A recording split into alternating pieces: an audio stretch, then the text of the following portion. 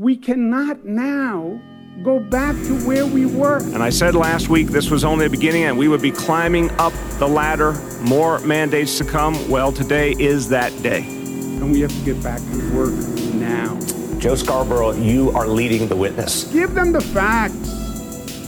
There unfortunately will have to be consequences because we have to take seriously. If someone's unvaccinated, unfortunately, they pose a threat to themselves, but they also have the greater chance of spreading the disease. Spread this message, or we're going to spread the virus. Every single city employee will be expected to be either vaccinated or be tested weekly. And we have to knock on those doors, and we have to convince people, and put them in a car, and drive them, and get that vaccine in their arm.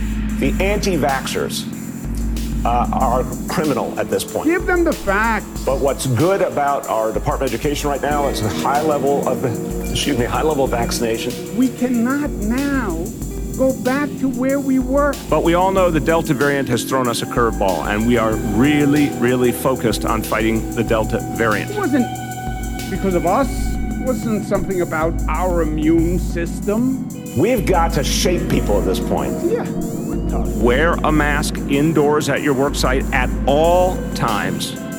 Or if you would prefer not to, you have to immediately go get vaccinated. And we have to spread this message,